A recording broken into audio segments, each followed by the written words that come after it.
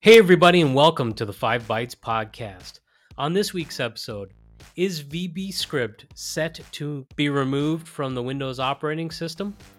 NVIDIA address a driver update that caused high CPU utilization, and hints that Windows 12 is on its way. For that and more, keep listening to this episode. And this episode is brought to you by my sponsors, Netrix Policy Pack, where you use Group Policy, Policy Pack Cloud, or MDM to remove local admin rights, manage and lock down applications, Java, browsers, and mitigate ransomware, plus more.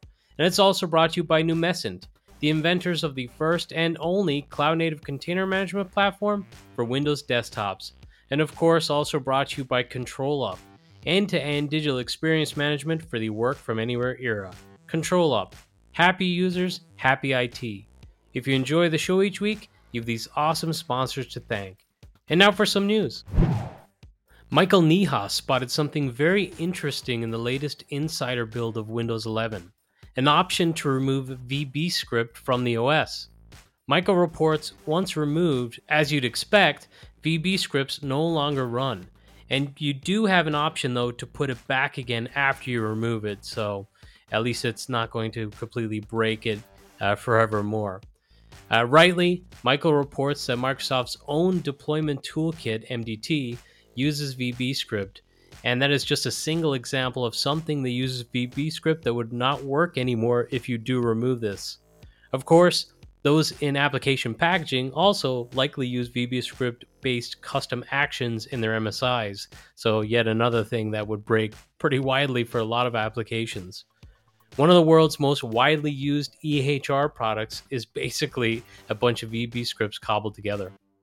As Michael states, while that option is there in test, it is unlikely that Microsoft will forcefully remove VBScript anytime soon, but perhaps this is an early indication that they plan to announce end of life at some point in the future, and they're preparing for that. The Verge has reported about a new Canary channel coming to Windows Insiders for anyone brave enough to test new features and changes first. On the Canary channel, Microsoft stated, quote, "The new Canary channel is going to be the place to preview platform changes that require longer lead time before getting released to customers. Some examples of this include major changes to the Windows kernel, new APIs, etc." End quote. The Verge speculates this move may be in preparation for Windows 12. The new Canary channel will fall ahead of the current Dev channel, and if you're currently in the Dev channel and get automatically moved to the new Canary channel, you'll need to perform a clean install on Windows 11 to switch back to the Dev channel.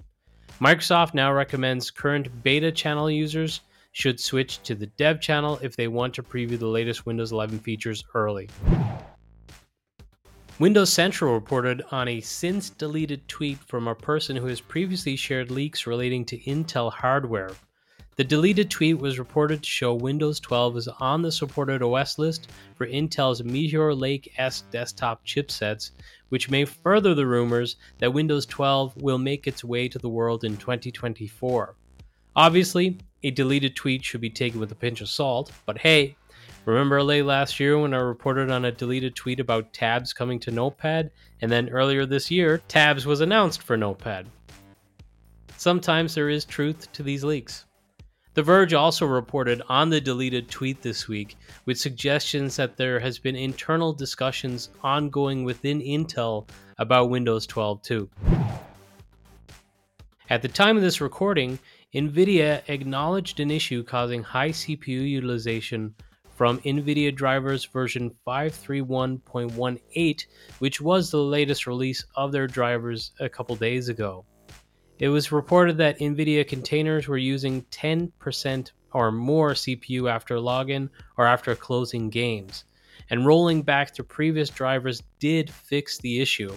However, about an hour before I started to record this episode of the podcast, NVIDIA released a driver hotfix that should address the issues. A reason why you may want to update your NVIDIA GPU drivers is that the new drivers will upscale old blurry web videos for those on RTX 30 and 40 series cards. The Verge reports the feature is called RTX Video Super Resolution.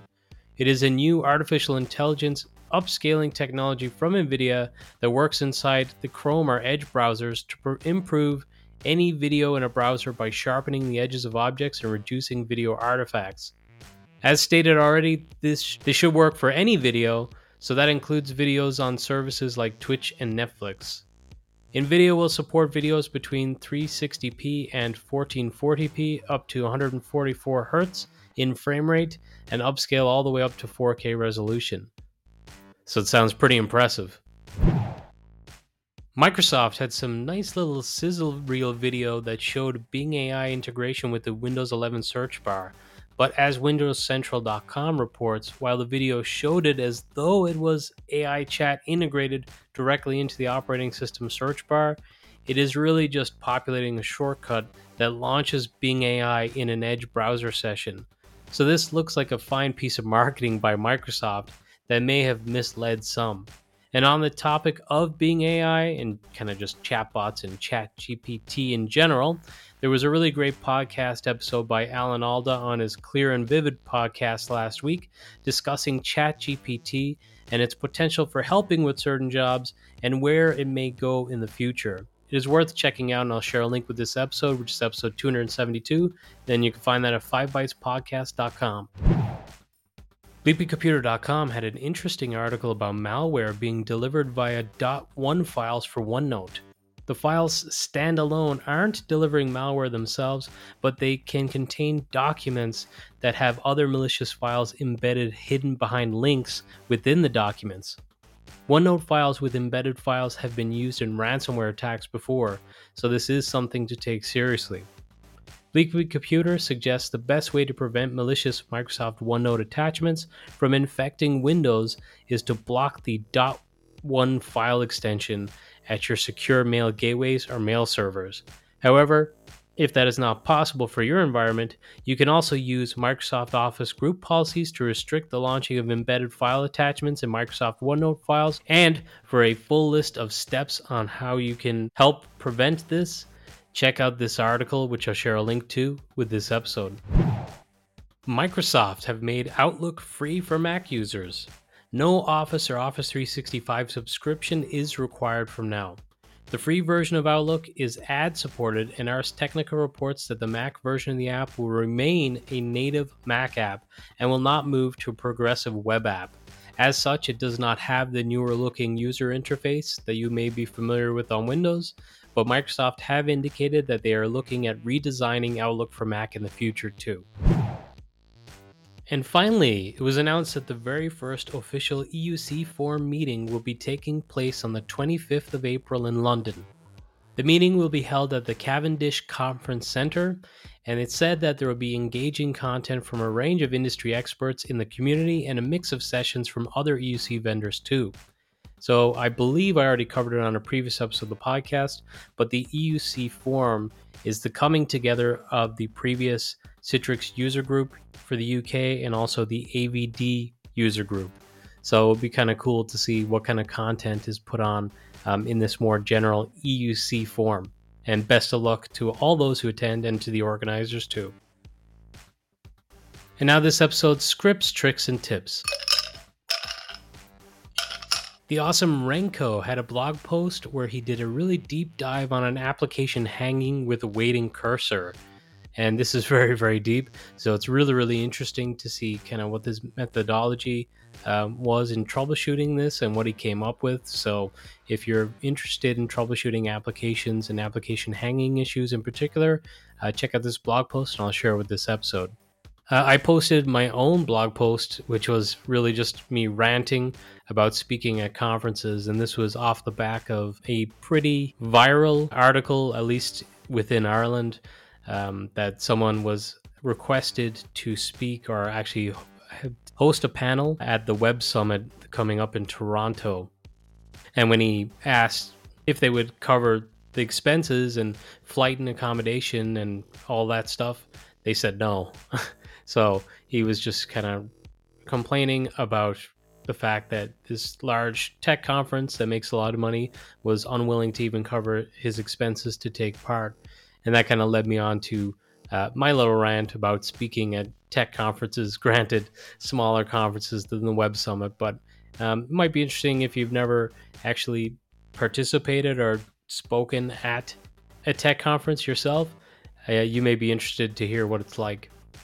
This week I saw that there was a PowerShell script shared to automate sysinternal's Procmon filters, and the script adds functionality of dynamically specifying filters, which allows automation with a minimal performance impact. So pretty interesting to be able to do that programmatically.